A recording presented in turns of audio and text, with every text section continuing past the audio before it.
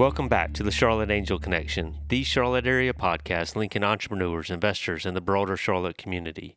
As you know, our goal here is to interview the individuals who are building, shaping, and influencing entrepreneurship in the Charlotte region so you can stay invested in Charlotte's growth. Today, we've got the founding team from Rabu joining us, both Amir and James. So great little hour-long podcast with the two co-founders.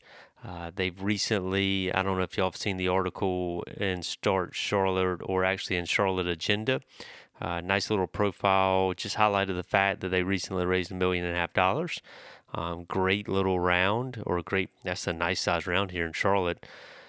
Great fundraising round, gives them the flexibility to really go out and scale some of their growth.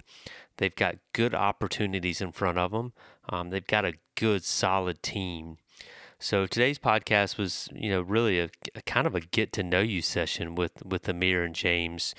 I knew them, had met with Amir a couple of different times, but just wanted to get the backstory to who they were, what Rabu really is, where they fit in the Airbnb kind of home away space, where they can continue to grow to, what they're going to use their money for, and just how they were going to continue to push the envelope forward.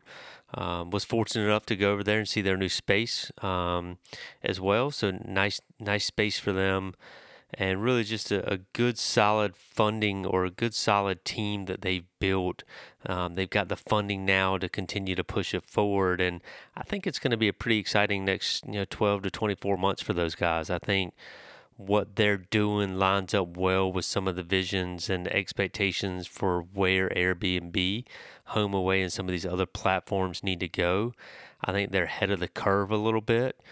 They've got some unique software development that allows them to do some pretty fun things. And I don't know, I've got a good feeling about what they're doing and how they're doing it. So I think it's going to be really interesting to see what they do. And hopefully this podcast is just a way to introduce you to them, and maybe even be on the lookout for what they're doing as you explore your own Airbnb and HomeAway stuff. So really solid podcast. I hope you enjoy it. A few other kind of news and notes types things that are out there. We've got our quarterly event rounded up here. We're going to be doing it on the Charlotte Angel Connection quarterly event. It's going to be at 222 South Brevard Street, which is the old church that many of you know Walt Fry is over at. Great facility. We will have Idea Fund doing their typical partner pitch with 2U Laundry.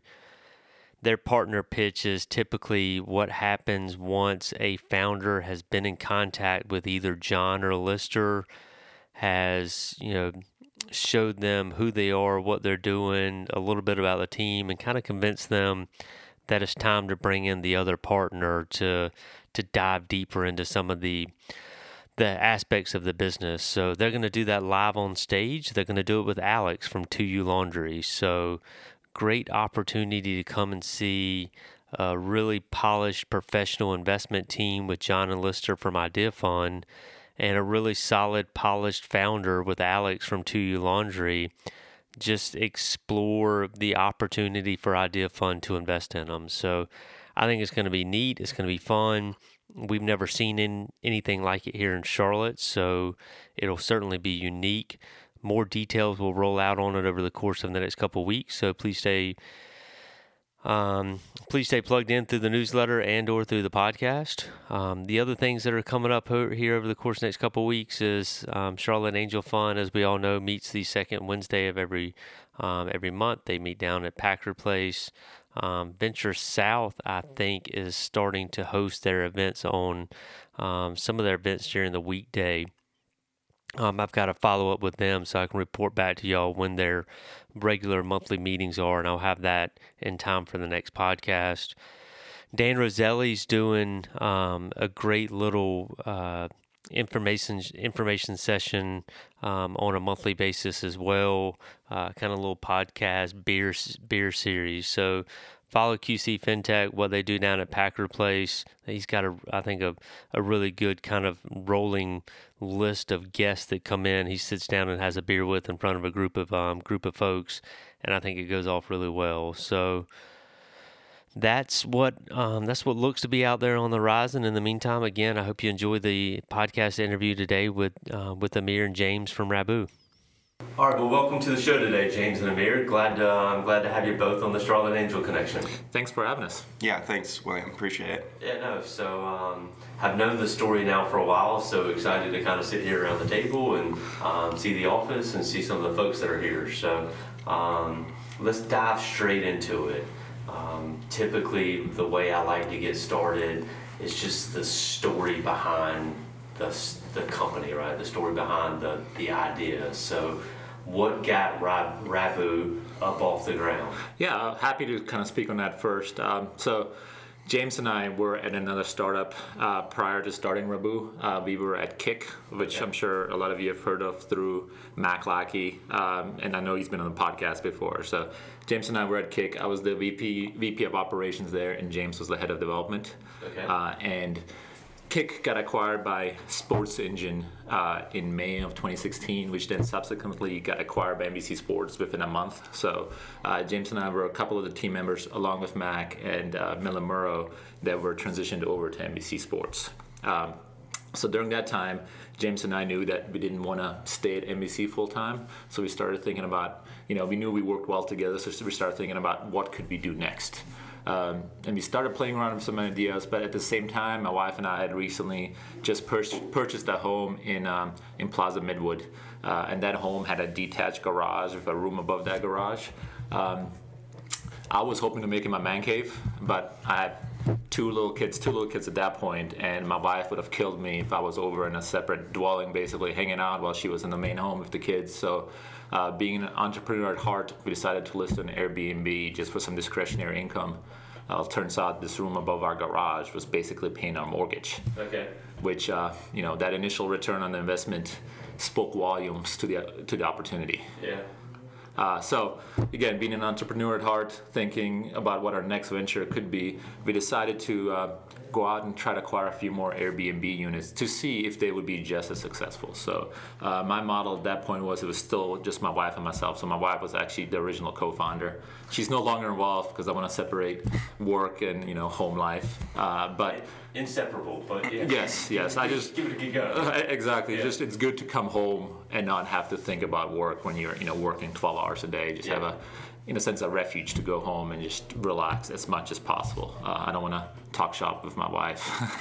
I love her to death, but that's just not, best for, at least for the way I want to kind of have our relationship be. So regardless, we started approaching property owners around town, basically offering them a premium to rent their space from them. So what we would say is, hey, we'll rent your space from you directly, like any traditional long-term tenant would. We'll actually pay you a 10% premium on your rent to give you more of an incentive to work with us, as long as you're okay with us then turning those units into Airbnb. So we wanted to minimize the risk of actually going out and buying a property ourselves to turn into an Airbnb. We decided to kind of play rent arbitrage by saying, hey, we'll pay you more to give them an incentive to work with us, and then we turn into an Airbnb ourselves. So we would go and furnish it, we would sign a lease with the property owner and pay them on the first of the month like they would from a good tenant, good long-term tenant, and we turned those units into Airbnbs. So this was in 2016.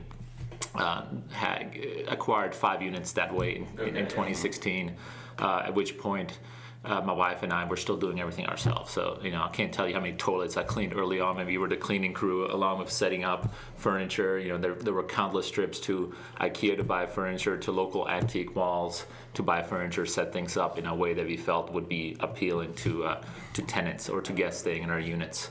By the end of 2016, when we got to 6 properties, we realized that this was actually highly profitable one, but also a lot of work associated with it, which is when I got James involved. So, James and I had a good working relationship, always had, but we also knew at the core that every company needs to be a technology company, especially if you're going to scale it above and beyond just a lifestyle business. So I got James involved at the beginning of 2017 to initially help build out our logo, then our website, and then eventually a lot of the automations that would allow us to scale relatively quickly. Gotcha. So what's the tech behind it now? What's the pain point that Rabu is solving? So the pain point, there's just a couple of pain points. One, I guess if I continue the story, so we built a lot of this backend that allowed us to not have to communicate with every guest, allowed us to send messages out automatically to them instead of them having to send them messages and interact with every guest one-on-one. We built an automation that based on bookings being generated, we were able to schedule cleaners automatically to go out to property. So we did a lot of these little things in the back end that just made it less of a hassle for me to manually reach out and coordinate things, so I could focus on acquiring more properties.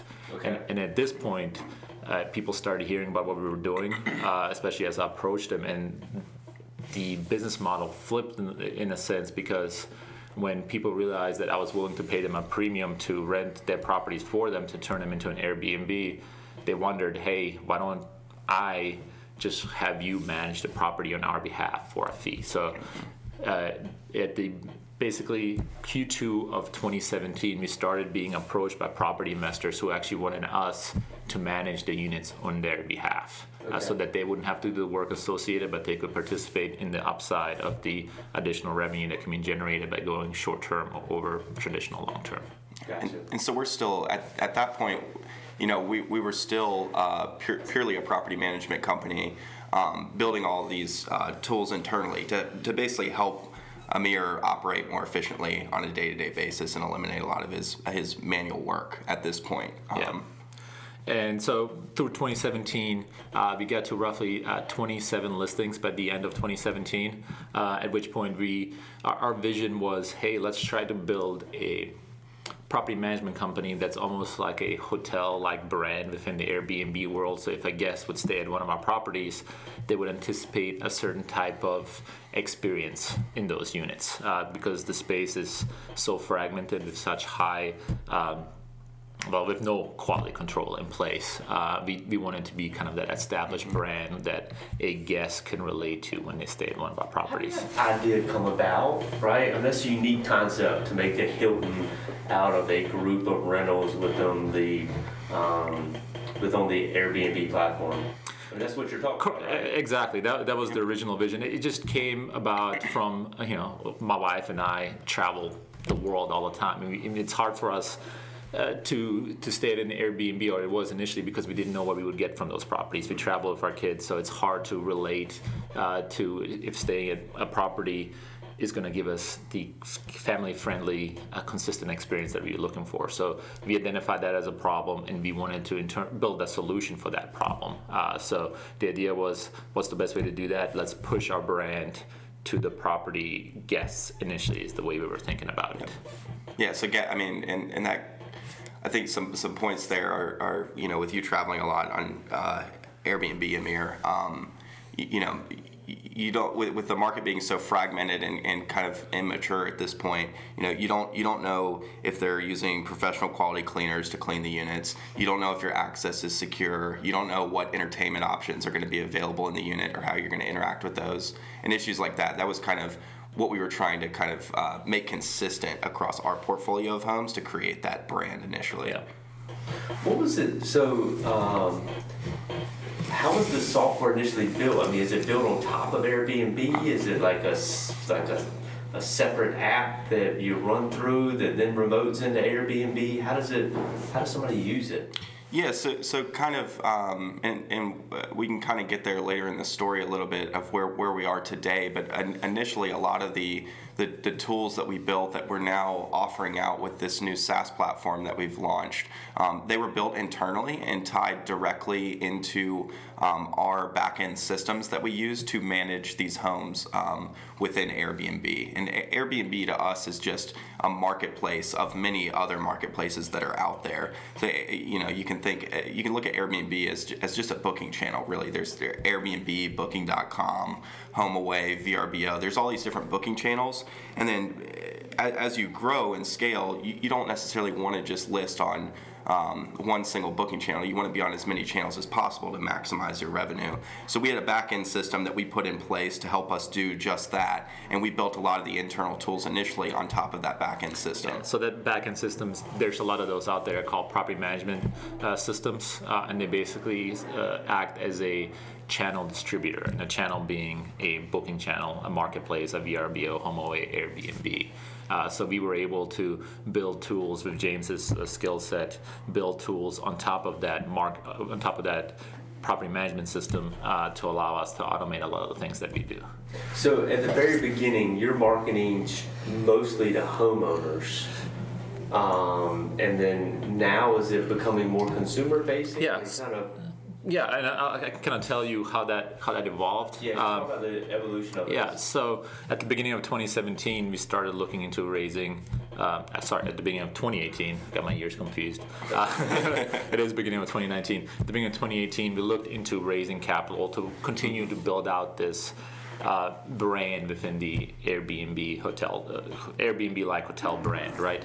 And as we started talking to investors, we got some feedback of, hey, there's a low barrier of entry to become an Airbnb host. Everybody can become an Airbnb host, which is true. I mean, it's true. Technically, it's true. But to be a good Airbnb host, especially with multiple properties, takes a lot of work. It's not, it becomes a hospitality business at that point, where you have to be, in a sense, reactive to activities. It's not a set it and forget it. Based on the current solutions out there. We had come close to that based on what we built internally, so we felt comfortable about that, but we couldn't get some of the investors we spoke with to get beyond that point. So one of the next things we did is we tried to continue proving out what we were building. We actually went to Atlanta and looked into merging with another company based in Atlanta that was doing something similar. Okay. They had the same number of properties, just in a different region. So the idea was, hey, let's go merge with these guys, double our portfolio, become some more appealing option for investors, right? So we talked to these guys, got into due diligence with them, honestly, on a merger. And as we dug deeper into their systems, we realized that they were nowhere near as efficient as we were because they didn't have some of the back-end operations in place that we had built through our own technology offering. For example, they would get 1,000 phone calls a month from guests asking different things, where we would get 30 for the same number of properties. So the usage and interaction that they had was significantly higher because of us. And the one thing we could relate it to is some of the back-end implementations and optimization that James had built. We did more due diligence and found other property managers who, again, were Airbnb hosts, but they struggled with some of the same volume issues and lack of optimization, which is where we really started thinking about this. Hey, what if we're not a property manager per se or a brand within Airbnb? What if we are the technology partner that allows them to scale quicker, more efficiently, and reduce their overhead and the operational time significantly through a SaaS offering based on what we had proven initially out at our own property management company. So with that model in mind, and along with what we were already doing on this, cash flow positive property management side, we were able to go in and raise our seed round, which we just closed on. You started at 2017. You got some properties on the system. At what point in time did you spin off and make Rabbu its own separate entity? Well, Rabbu, has been its own separate entity since the beginning. Is that what you rented out the first house under? Yeah, yes. Well, correct. Okay. So you had an LLC that you rented out your back place under? Well, that one actually no. So the initial property, no, but once we got our second and third properties, we created an LLC to run it under that, and eventually got to the point where we are now in the process of doing a rebrand of sorts. We're actually launching within a week our new website, which is going to be more focused on our technology offering that we just launched for other Airbnb hosts and property managers and property investors. That makes it easier for them to host Airbnb properties or VRBO properties, HomeAway properties, any short-term rental property at scale. And we're going to rebrand the property management side of the business to be something a little bit more property management-esque, with our focus mostly on growing and generating, growing the technology side of the operation because of the bigger opportunity that's present there. Yeah, absolutely. So, I mean, you've mentioned it a couple of times over the course of the last couple of minutes. You had the benefit, as you were talking to some of these other providers, of having a much better technology underlying it. What's it been like having a technical co-founder? Oh, it's been invaluable. I mean, James started at Kik. We initially brought him on as a front-end developer, and he, over, I guess it was 9 to 12 months, proved himself out to be more than just a front-end developer, a full-stack developer. And he's not just a full-stack developer. He's also been our designer, our marketer, our brand manager in a sense. He's done it all, and it's unbelievably valuable. We wouldn't be where we are right now without having a strong technical co-founder like him on the team. Do y'all do all the programming in-house, or y'all are starting to use some out-of-house stuff? To date, the majority of, I would say 99% of everything has been done in-house. We're starting to explore some kind of offshore resources to do some of that work, but we do, we like to keep things in-house because of, it's sometimes it's difficult to explain like what your product is trying to accomplish unless you're really ingrained in this industry. So it's really helpful for us to be, we've built this technology that we're now offering out to other property managers or individual Airbnb hosts, and it's been helpful this whole time to actually, be sitting next to people operating a property management company. That's proved invaluable to, us being able to see the day-to-day problems and be able to solve those and see that they're working, and by putting them in place, it's helping the team operate more efficiently. So that's why we primarily have been in-house thus far. Yeah, I call James, to go back to your question, William, I call James our unfair advantage that we have. Unfortunately, there's not a lot of developers in the Charlotte area, and we're looking for more. And James has just been, somebody that has been formative to where we are today. So, having a technical co-founder, it's an advantage like no other, especially here in Charlotte. You talk about, and certainly a benefit of the company as it grew and scaled, as you were designing a software for somebody like yourself that was actually using it. Correct. What type of other customer feedback do y'all get right now? Are y'all actively engaged with a subset of your users, or is it primarily your own experiences, or what type of feedback do you use to improve the product? So it's our own experiences for sure, because we're seeing new problems on an everyday basis that we're solving. But we've also started building good relationships with other property managers locally, and even throughout the country. We actually lead a property management, what we call an urban property management Slack channel, where we've invited different urban property managers. So urban property managers being more of the new day property managers. You have your old school property managers, which you'll find at the beach, beach locations, which honestly hate Airbnb and VRBO. They'd much rather get a phone call from you if you want to stay there, and you drive by their office to pick up the keys before heading to the house. We're working more with some of the new age guys, and they're honestly located more in urban areas in the Charlottes, Atlantas, Miamis, Dallas, Austin, Denver, and those type of cities where millennials and the younger demographic is traveling to. So we've started building a relationship with a lot of those, created an urban property manager Slack group where we all talk to each other about different things that we're working on and how we can help each other out. So we have a good pulse on exactly what others are experiencing as well. We're showing them the solutions that we're building and getting feedback from them on how beneficial they'd find them.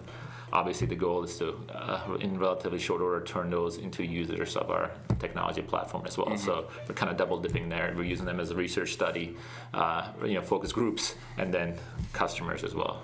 That makes total sense. What does Airbnb think of you? Right? Do they like you? Do they hate you? Do they open up channels for you? How does that relationship work? And not just Airbnb, right? I mean, VRBO, all the other ones as well. Yep. Are y'all looked upon favorably by them? 100%. So, we've had a good relationship directly with Airbnb for over a year and a half now. They've come to us and said, hey, we like what you're doing. We like that you're able to provide your guests with these consistent experiences. Across all our bookings, we have over 2,000 reviews in our properties, still average 5 stars across those, which is I've seen very few other companies that have been able to do that at that scale. So they see the value in that. Where Airbnb struggles is that it's still such a fragmented space, as I mentioned before. So they want to start offering a consistency for that traveler. So when they see a host that's doing a good job in consistently providing their travelers, their guests, with a good experience, they want to amplify those. And Airbnb itself is building out some professional tools to make it easier for property managers to manage their properties. So we honestly see a big opportunity, long term with them for even an exit potentially. Okay. So we've built a good relationship with them. We spent quite a bit of time with them at a conference. So the big conference in our space is the Vacation Rental Managers Association conference, and that's held. There's an international conference that's held once a year. We just had it this past November in Vegas, and we were part of multiple of their focus groups. A lot of their events were around. At one point, it became a joke that anytime we looked around, there's an Airbnb representative talking to one of us about what we're doing. So they're fans. So is there fear? I mean, there's always a fear, right? Is there fear that they push you out of the way, or no?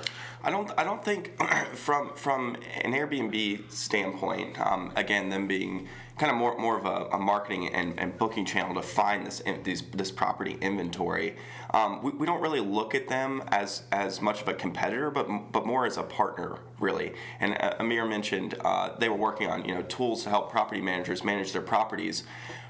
Really what they've exposed so far that they're building and what they're working on is, when Amir speaks about managing their properties, it's more around the virtual representation of those properties and being able to take in bookings and those sorts of things. Our software is really focused, and what we're building is focused around the actual home and guest experience within the home.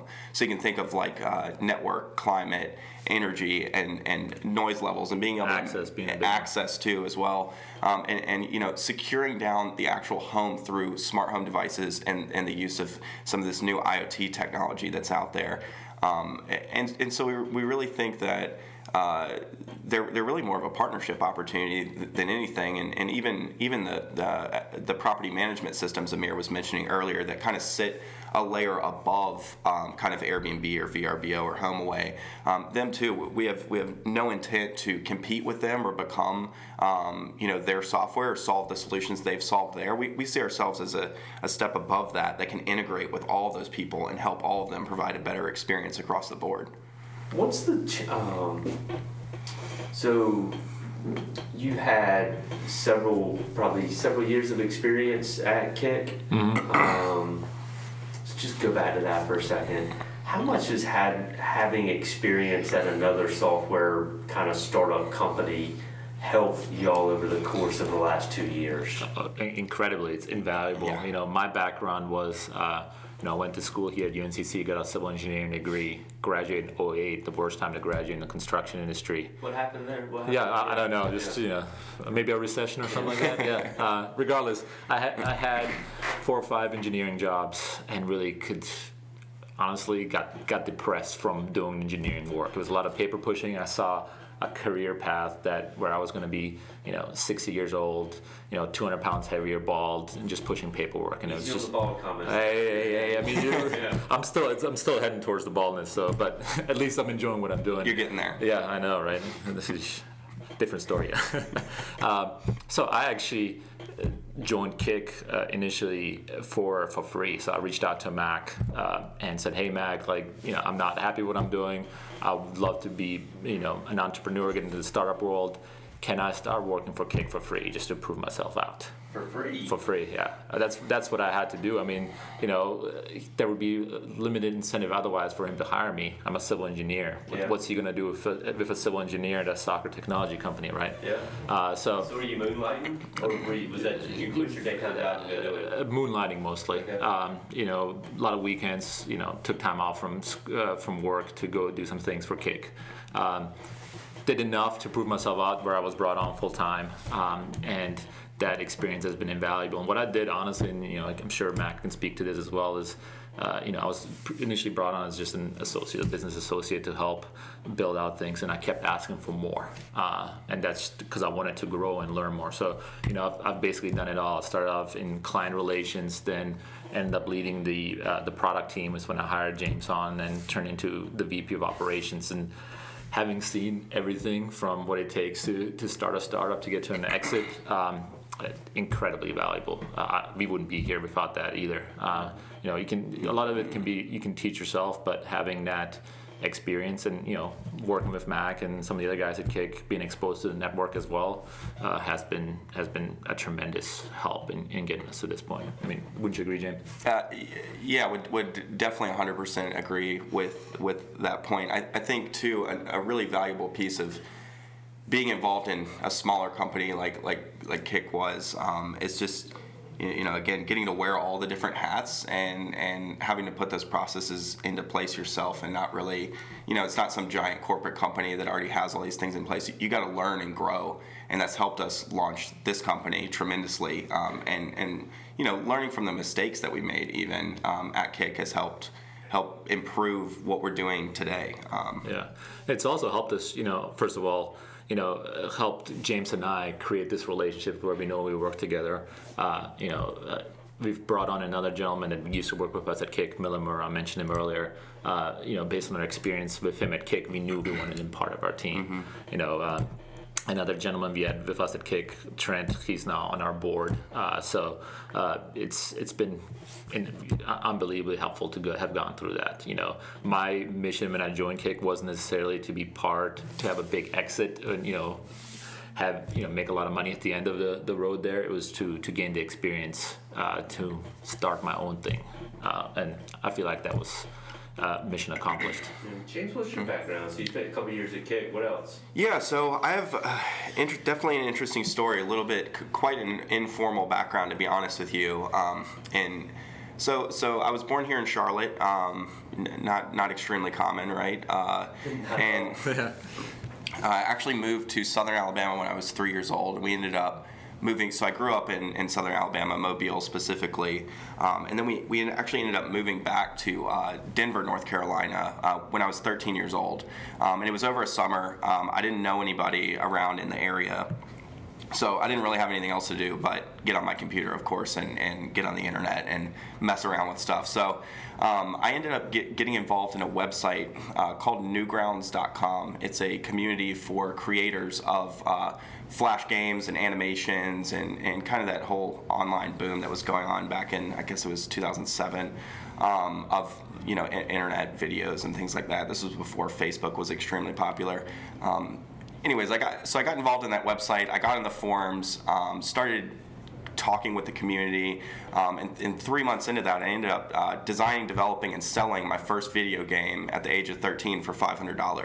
And I was like, holy crap, if I can make $500 in like 3 days of work, having fun and doing something that I like to do, I definitely should continue doing this. So over the next 4 years, I ended up designing, developing, and selling over 60 Flash games to various internet sites. Got to work with Cartoon Network, EA, Pogo, and it just taught me. I was teaching myself how to program through that whole time, how to do graphics, how to do branding, how to improve UI, UX, and just really push myself to get better and better for every project that I would do throughout that whole time. And then kind of after those 4 years, the iPhone, it was like kind of around the time the iPhone came out. Mobile apps started getting really popular. Flash was no longer being supported. And so I realized I needed to shift kind of what I was doing and what I was working on.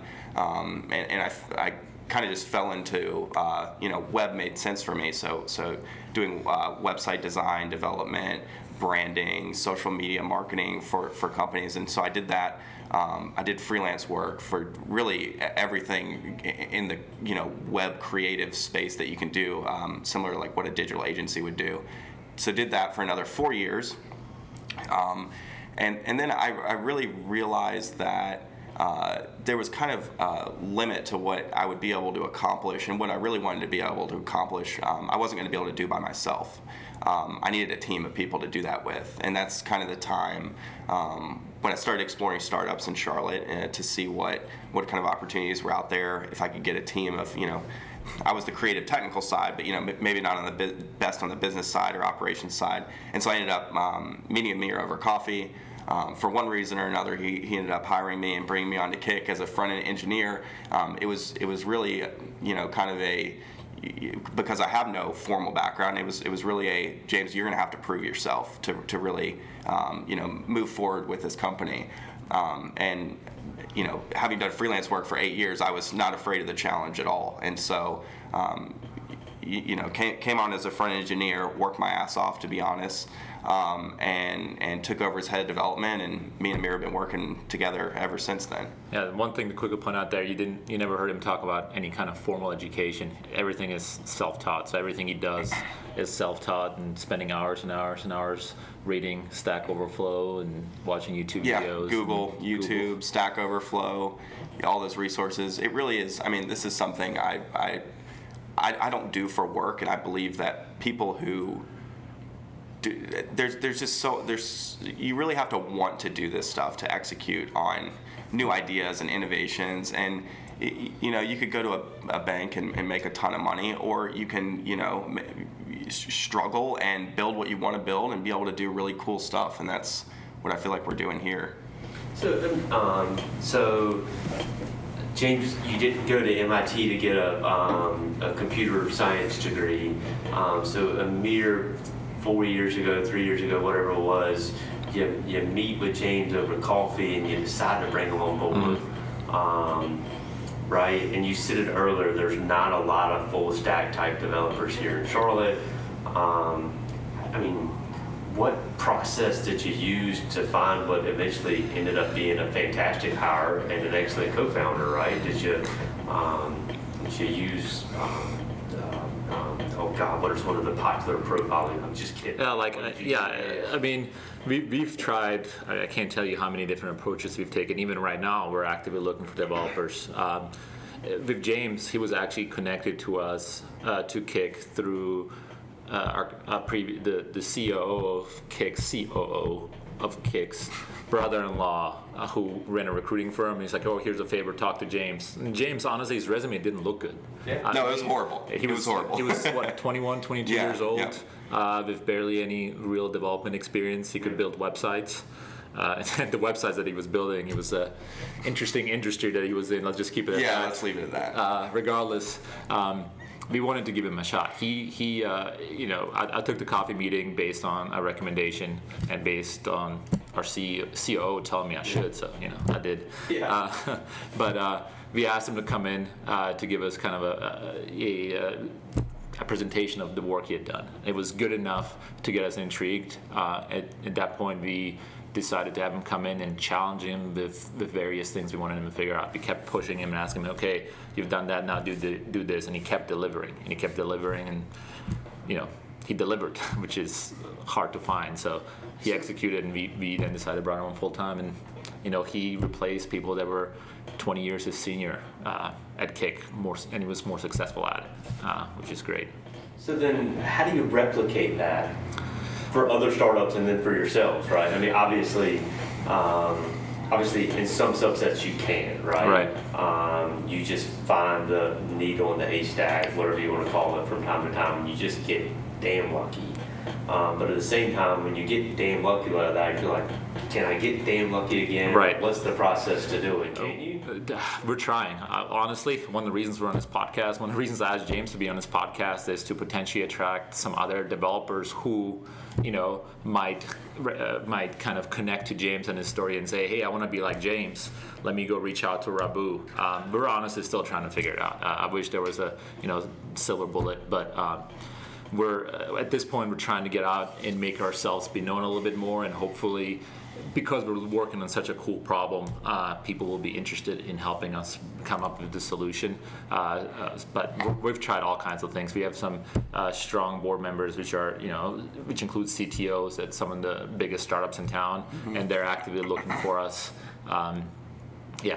Unfortunately, we don't have that answer yet, so we're trying out different things. James, do they sit at the banks? I think that they sit at the banks.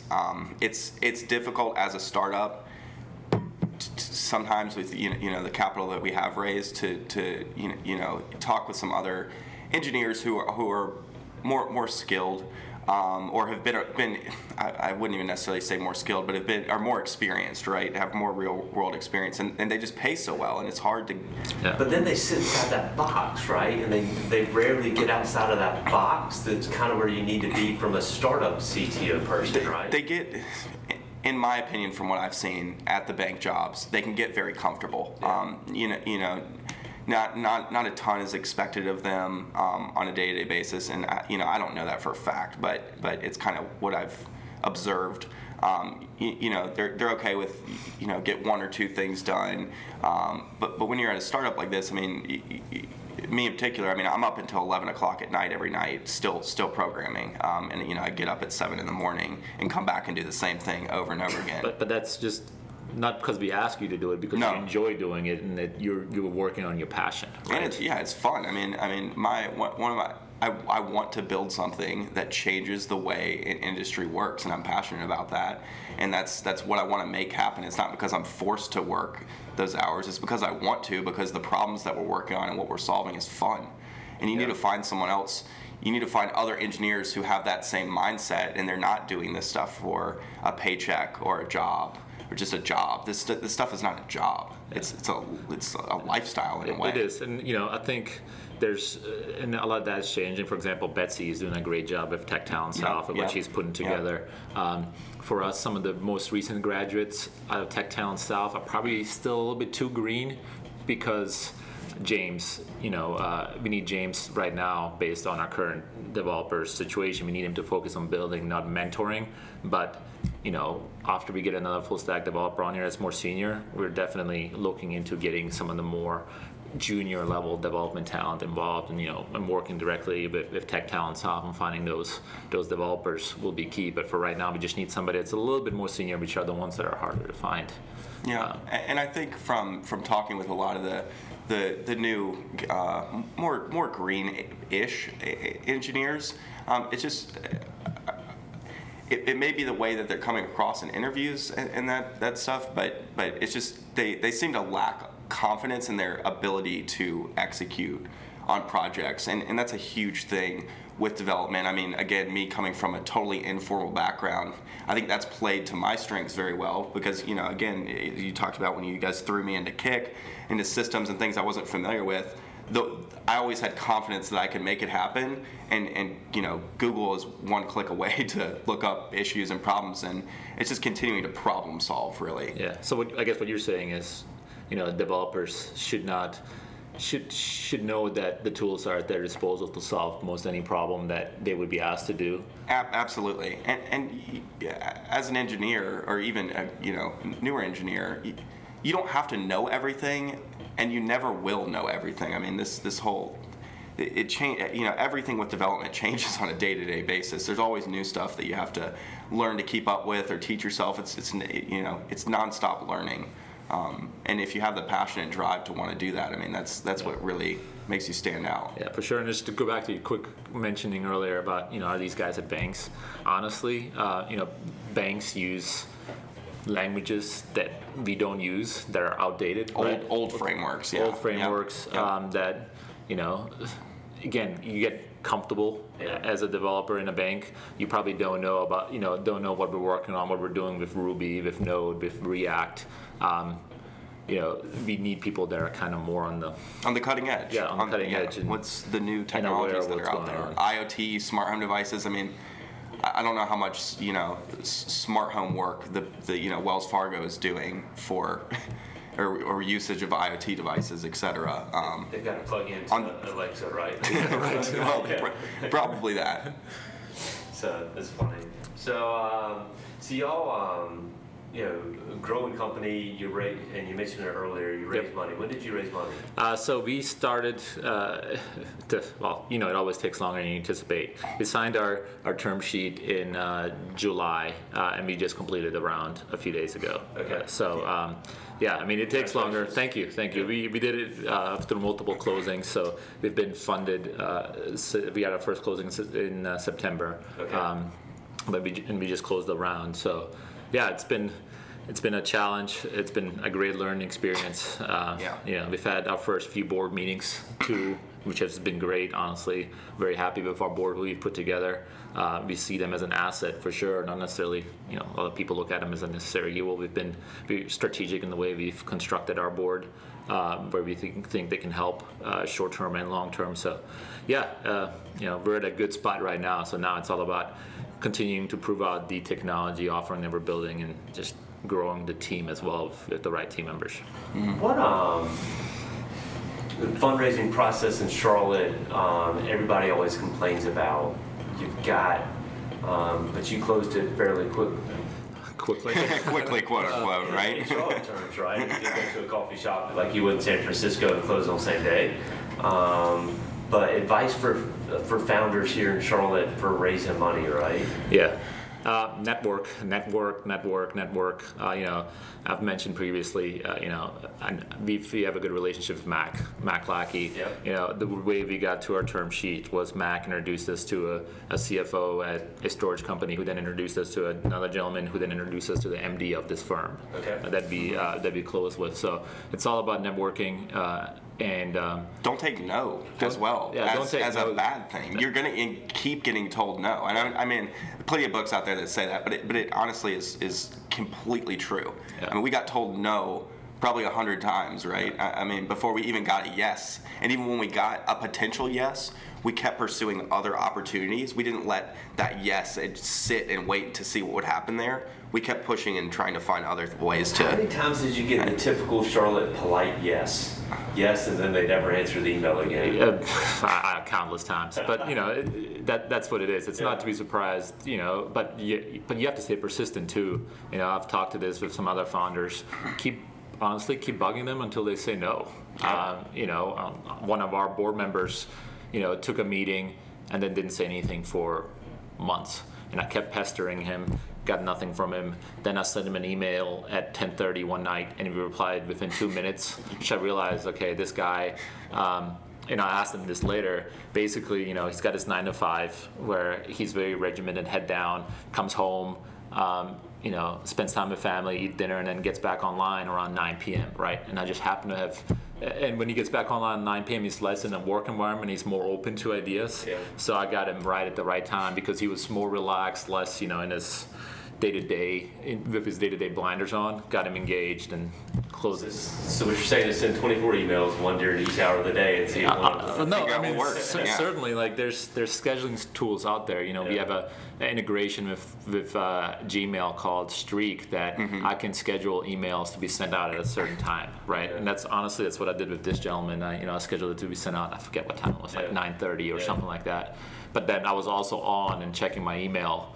And that's, and once he engaged with me, I replied back to him, had another meeting set up, and then he was basically the first money in.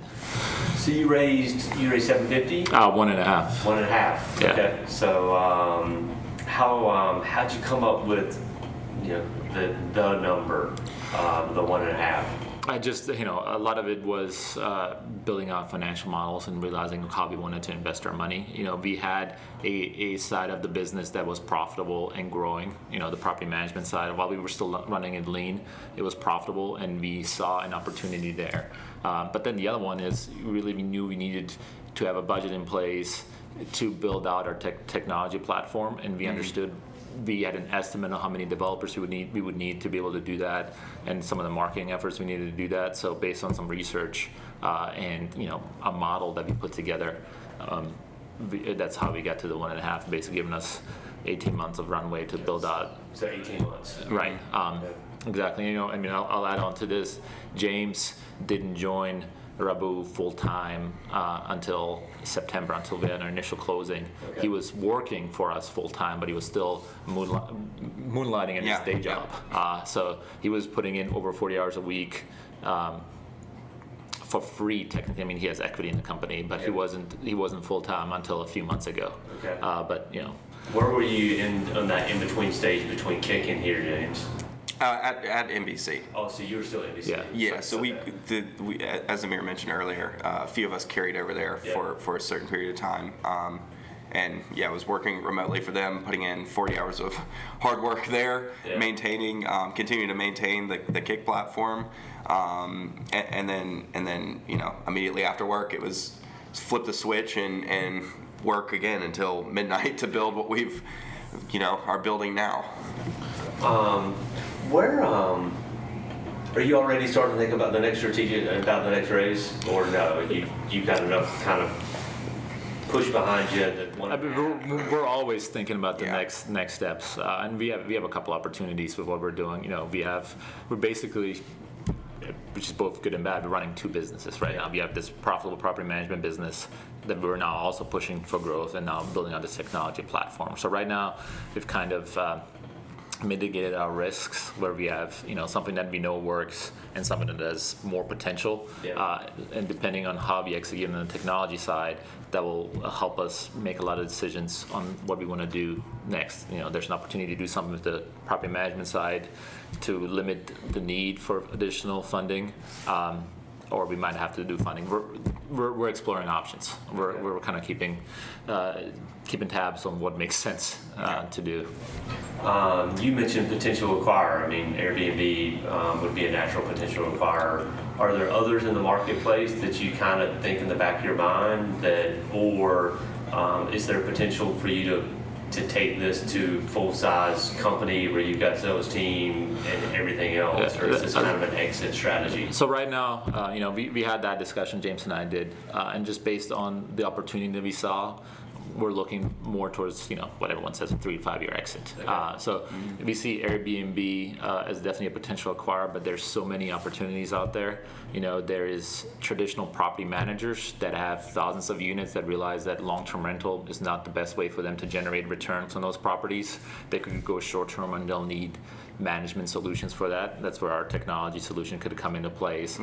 Property developers, we've been contacted by developers who previously would take their multifamily building and turn it into hotels, who are now no longer willing to sign a 30-year lease with a hotel because they don't know how popular hotels will be in 30 years. So they're exploring turning their whole buildings into short-term rentals or Airbnbs. So they're another potential acquisition opportunity. And then, of course, Airbnb is one of them, or any of the other distribution channels. So there's quite a few options where we could go here with the technology and the property management side. So fundraising is always the biggest challenge, right? I mean, anytime you talk to somebody, what's the biggest challenge? Fundraising. Well, you just closed, so the biggest challenge right now is fundraising. What's the biggest thing that's ahead of you from a roadblock challenge perspective over the course of the next 3, 6, 12 months? Yeah, I mean, most immediate short-term is finding more development talent. Development talent, we're actively looking for marketing talent as well. We need somebody who's both strategic and tactical. We just brought on our Chief Revenue Officer, which we're excited about. He was one of the first employees at DealCloud. He joined at the beginning of this year looking for a new challenge. He's already been a great addition to the team, but we're continuing to look for more development talent and marketing sales talent to prove out the technology platform. So now it's all about sales and getting the data behind what our next step needs to be. So you mentioned it there. Evan from DealCloud is now on board as an employee, which DealCloud sold last year, and a couple people have since left DealCloud. It's got to be helpful to have somebody like Evan, essentially the ecosystem starting to evolve, right? Correct. Which is a company sells, and then their employees go out there into the ecosystem, and they flourish and they help make others stronger. He's only been here for a short while, but you've already said it, he's making a big impact. I mean, from an ecosystem perspective, how are things building up right now? I mean, it's really trending positive. Yesterday I had lunch with I think 10 other founders that was sponsored by Hygge, where we talked about some of the problems we're facing. It was just a great time for us to get together and help each other out. One of our board members is actually the CTO of one of the biggest startups in town. He's reinvested back into the ecosystem, has been a huge help for us on many levels, including, he's helping James, proving James's technology out, giving us proper feedback. So, Mac's involved. There's quite a bit of activity trending positive on the ecosystem. The Seed to Stop event a few weeks back that Sam Smith put together was amazing. I thought that was great for the ecosystem. Yeah, more startups there. Honestly haven't heard of yet. Yeah. I mean, it's great. I think we're starting to see things grow. It's still small, but it's not the same 4 companies that were the only companies around just a few years ago. Yeah, I mean, we spend a lot of time with, we used to share an office with TU Laundry. They just moved out, but we have a great relationship with them. They asked us questions, we asked them questions. We started using this stand-up framework that one of our board members put together, and they've now started utilizing that same framework where we meet every morning at a certain time, each go over what our daily goals are, what our roadblocks are, and how we did with the previous day's goals. Those guys just started utilizing and absolutely love it. They say it's been transformative to the way they do things. So I think there's a good community of, first of all, the startups helping each other, and now where we've seen some of the more mature startups getting involved and helping the smaller guys out in a sense. It's definitely trending in the right way.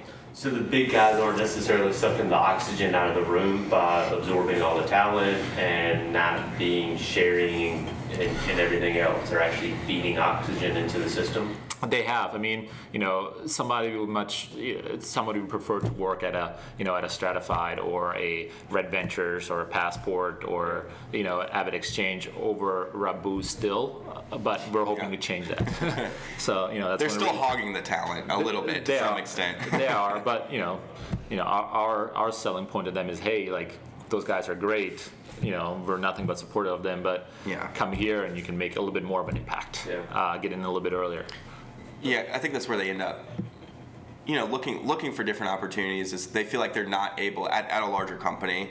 They're not able to make as large of an impact as as they can at a startup where you're really the guy that has to go put the stuff in place. How do you set that right? I mean, so how many folks are here now?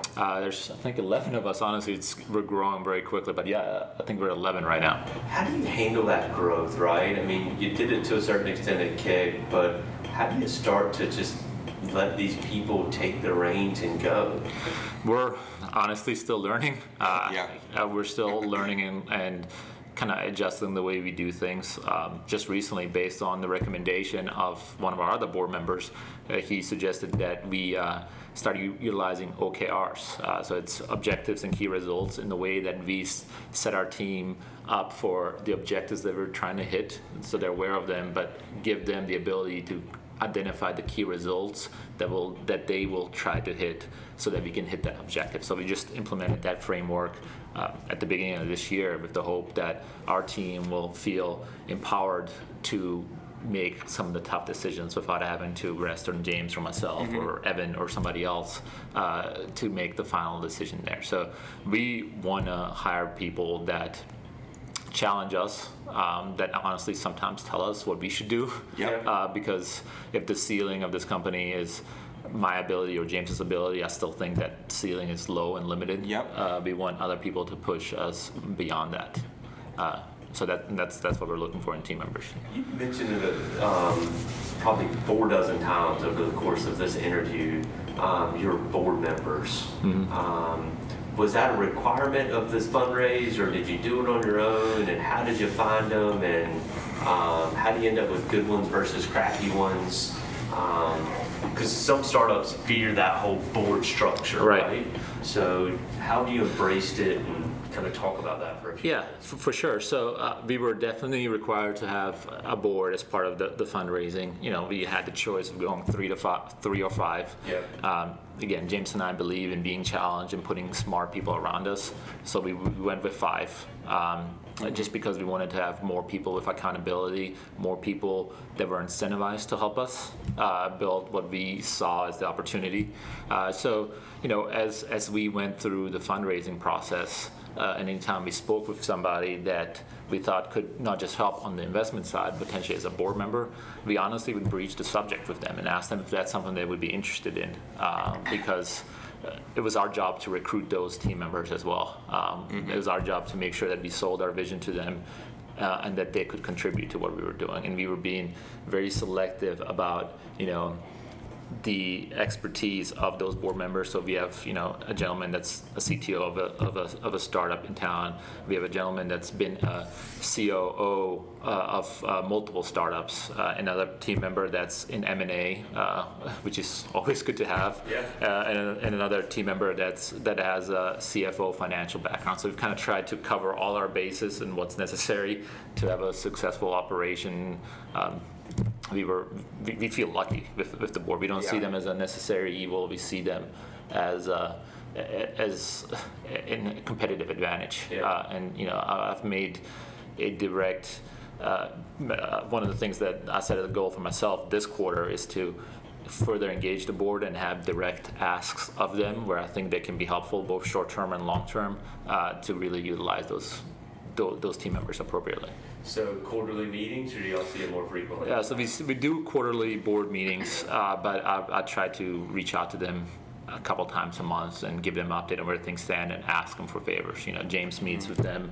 I meet with one of them every 2 weeks at 6:30 a.m. for coffee. Another one's here every other week. So we're really trying to keep them engaged and utilize them as resources. I mean, they really are, in a way, like, they're a part of our team. They're not just some, thing that exists that they're just sitting in their high chairs just being a part of the board. They're really helping us make sure that we're staying on the right path, and we're able to leverage their experience in the industries that they're in to help us grow and make sure that we're making as smart decisions as we can. That makes sense. I'm gonna forget if I don't ask it right now. Who's the better soccer player? Yeah, he doesn't definitely play soccer. I did when I was younger, but it's been a long time. But I used to play soccer growing up, but then I got to be 6'5", and then got pulled into basketball, so I ended up being more of a basketball player than a soccer player. But I play with the kids in the backyard. Now, Rocket League, though, I'm pretty good at that, which is kind of like Rocket Car Soccer, but it is on PS4. So he beats me at that. It's funny. Serial entrepreneurs. So let's assume we sell, right? We're back to the model that you sell the business in 5 years. Mm-hmm. In 5 years and 6 months, do you start a new business? I think so. Absolutely. Yeah. My wife and I want to go take a trip around the world with our kids. Kind of follow what AJ Ratani did. Yeah. Love that just because it's so good for you, and we love to travel. Stayed in multiple Airbnbs, but besides that, I'm sure we'll work together in some capacity as well. But we're both driven and like challenges, so I don't see it. We're not looking for a retirement fund right now. No. It wouldn't be bad, but we're going to continue pushing to something. I think I'd just get bored if I wasn't working on some fun new creative project or idea or concept or whatever it is. It's just kind of, for me personally, it's what I do. It's my lifestyle is building companies, building ideas, turning concepts into actual execution and products or whatever they are. I don't look at what I do as work ever. I feel like I've never had a job, and I just come in every day and do what I'm good at doing. Yeah, I have to force this guy to go take vacations. And it's miserable. And I get sick every time. Every time he goes on vacation, he gets sick because his body just doesn't like it. So. Is this kind of what you thought, James, when you sold your first software or your first game for $500? Did you kind of think that I knew it would be here? Here is a loose term, right? But clearly that was your first kind of taste of entrepreneurship. Yeah. I had no clue, honestly, because I'd always been a computer nerd and been interested in that stuff. But when that first happened, I didn't know where it was going to go because it all kind of happened as an accident, honestly. At first, as far as stumbling into this, I went from a website forum to then creating a game, and I was like, had a lot of fun doing it. Let me keep doing this, and it just led to this point. Didn't know it was ever going to get to this point. It was at that point I knew it was what I wanted to do moving forward, and as I got a little bit older, 15, 16, my father was, bugging me to go get a real job, quote unquote. I was like, Dad, like, I'm doing something here with this. You just don't understand yet. Yeah. It's, he's always been super supportive of me, but and then I got to the point where I'm at now, and it's just crazy to see where it ended up. Oh, he gets it now. Yeah, definitely. He understands it. It took some convincing, though. It's funny. Kind of last questions, because we're rounding up on our hour here. Did you celebrate on the first close, or did you wait to celebrate on the last close, or are you not celebrating because your head's down in the dirt and you're continuing to just grind it out? Yeah, we had a small get-together after the first close, but honestly, it felt more like pressure. Yeah. It was like, yes. I mean, honestly, it felt like, okay, like, checkbox, like this was a necessary step for what the bigger vision is. One of the team members came in that morning that we were having our first closing, and she said, I thought you guys would be more excited than you are. Right. But it's a big deal, but there's just so much work to be done. It's just something that we in our minds knew was a necessary step to get to where we want to get to, so it's not worth celebrating too much, because that just means there's a lot more work ahead of us, and there's also a lot more eyes on us and a lot more pressure on our backs, which we're fine with. We signed up for that, but yeah. When interesting statement. So we'll stay for a few minutes over. When did the sense of pressure / expectation kind of hit you? Right, you come up with the idea, we need to raise money, right? We think we need to raise $1.5 million, and then you go out and you start raising it.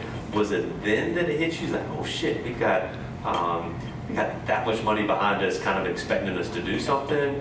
Was it before then that you knew it was going to be the case? Was it not until when did you kind of realize that? I mean, for me, it's been since the beginning, and the reason I say that, since we started pursuing this, I have a wife and 3 kids now, so I could have stayed at NBC Sports and made 2 to 3 times what I'm paying myself now, right?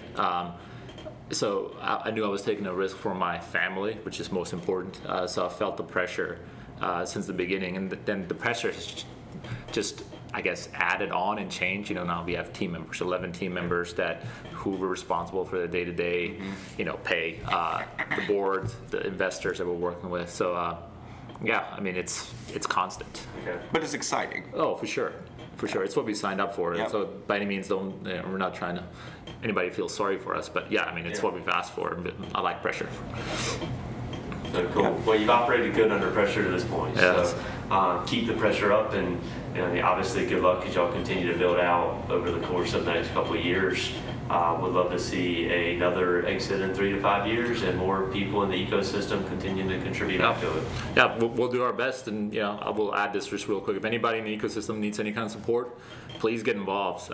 Reach out to James or myself, to any other of the startups. I think the community is very accepting, and we just need you to tell us you need help. Your morning routine, you should teach that in right? The one that you just described, that 2-year laundry is taken over. You should teach that at Hygge. I know. At Gary's place. Yeah. So anyways, God knows, you should probably teach it at Bank of America, right? So anyways. Yeah, there's a big opportunity there. We're actually supporting one of the board members with that. So So, well, thanks for carving out some time with me this morning. I know y'all just closed, and you've got a whole bunch of other reasons to be super busy. So sitting down with us for an hour is we're extremely appreciative, and wish you nothing but huge success going forward. No, thank you for having us, and thank you for doing this, not just for us, but for everyone else in the ecosystem as well. Yep. Yeah. Thanks. No, thanks, guys.